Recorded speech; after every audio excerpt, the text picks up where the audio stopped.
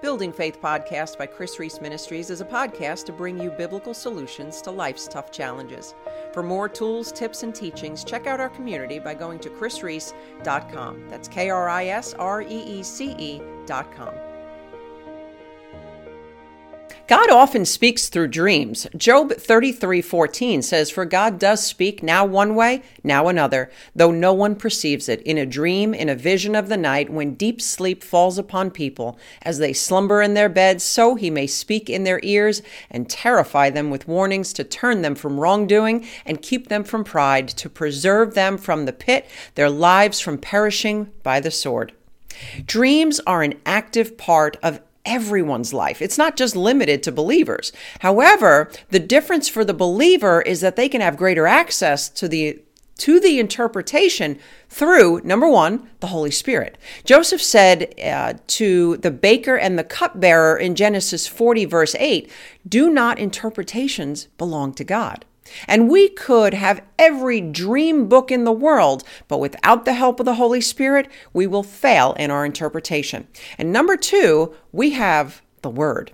The Bible is our handbook for life. It is God's love letter to us. It is also rich with symbolism and metaphors that God uses to communicate with his people. And colors are no different. Throughout Scripture, color has been used to symbolize many things, from rainbows to silver bowls. And now there are many colors in our world, and I believe that we're going to see even more in heaven. And just like all other symbols, all the meanings of color can have a positive, negative, or a personal meaning depending on the context of the dream. So let's talk today about some common dream colors and their possible meaning. Remember, colors, like other symbols, can have a positive or a negative meaning. It all connects to the context of the dream. So, red. Red is a capturing color. It is often used to warn us of danger. And in the Bible, it represents the blood of Jesus. In the positive, red can represent wisdom, anointing, power, and new birth. In the negative, it can represent anger and war. Blue. Blue is often a calming color. Just look up at the sky and you'll see. In the positive, blue can represent revelation and communion. But in the negative, it can represent depression and anxiety. Yellow. Yellow can be seen as a form of gold, which is representative of the purification process. In the positive, yellow represents hope, but in the negative, it can represent fear and intellectual pride. Green. Green is a mixture of both blue and yellow, and is often a symbol of growth and life. In the positive, it does represent growth, prosperity, and conscience. In the negative, it can represent envy, jealousy, and pride. How about purple? Purple is often associated with the color of royalty, especially in biblical times when it was very expensive to make purple garments. In the positive, it represents royalty, authority, and wealth. But in the negative, it can represent false authority or corruption of wealth. Orange. Orange can be associated to the fire of God. And in the positive, orange can represent perseverance and change. But in the negative, it is often a sign of stubbornness.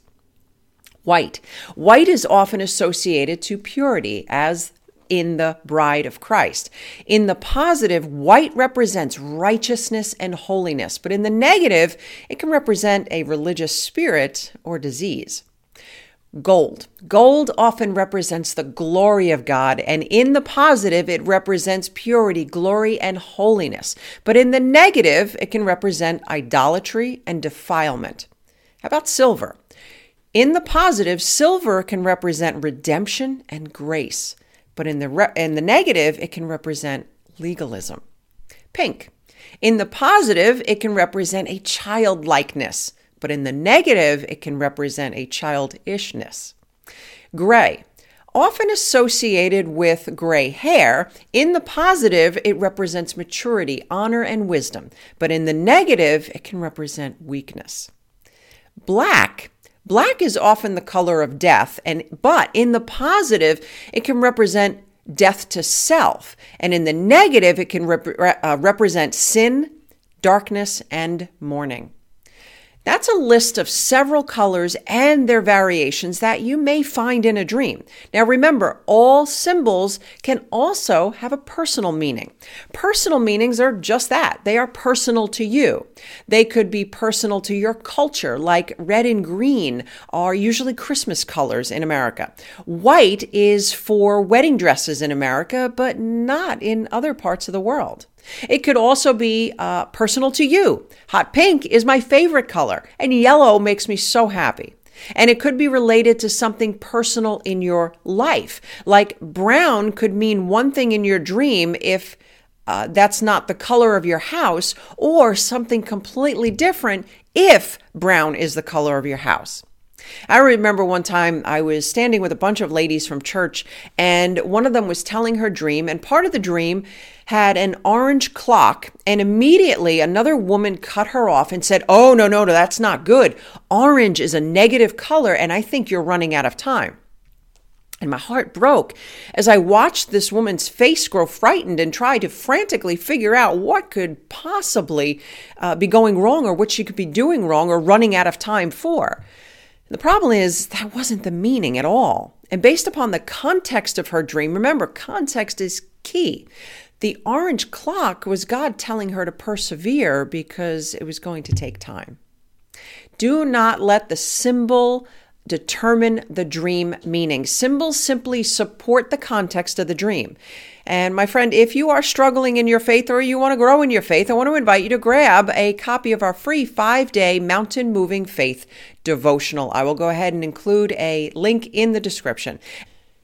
If you are ready to learn how to interpret your dreams biblically, go ahead and jump on over to our previous podcast episode and dive right in. Okay, my friend, that's all the time that we have for today. Until next time, remember, all things are possible with God. Thank you for listening to the Building Faith podcast. Remember to subscribe. For more resources mentioned in this podcast, go to chrisreese.com. While you're there, help us keep the Building Faith podcast on the air by becoming a monthly supporter or by making a one-time donation. Well, my friend, until next time, remember, all things are possible with God.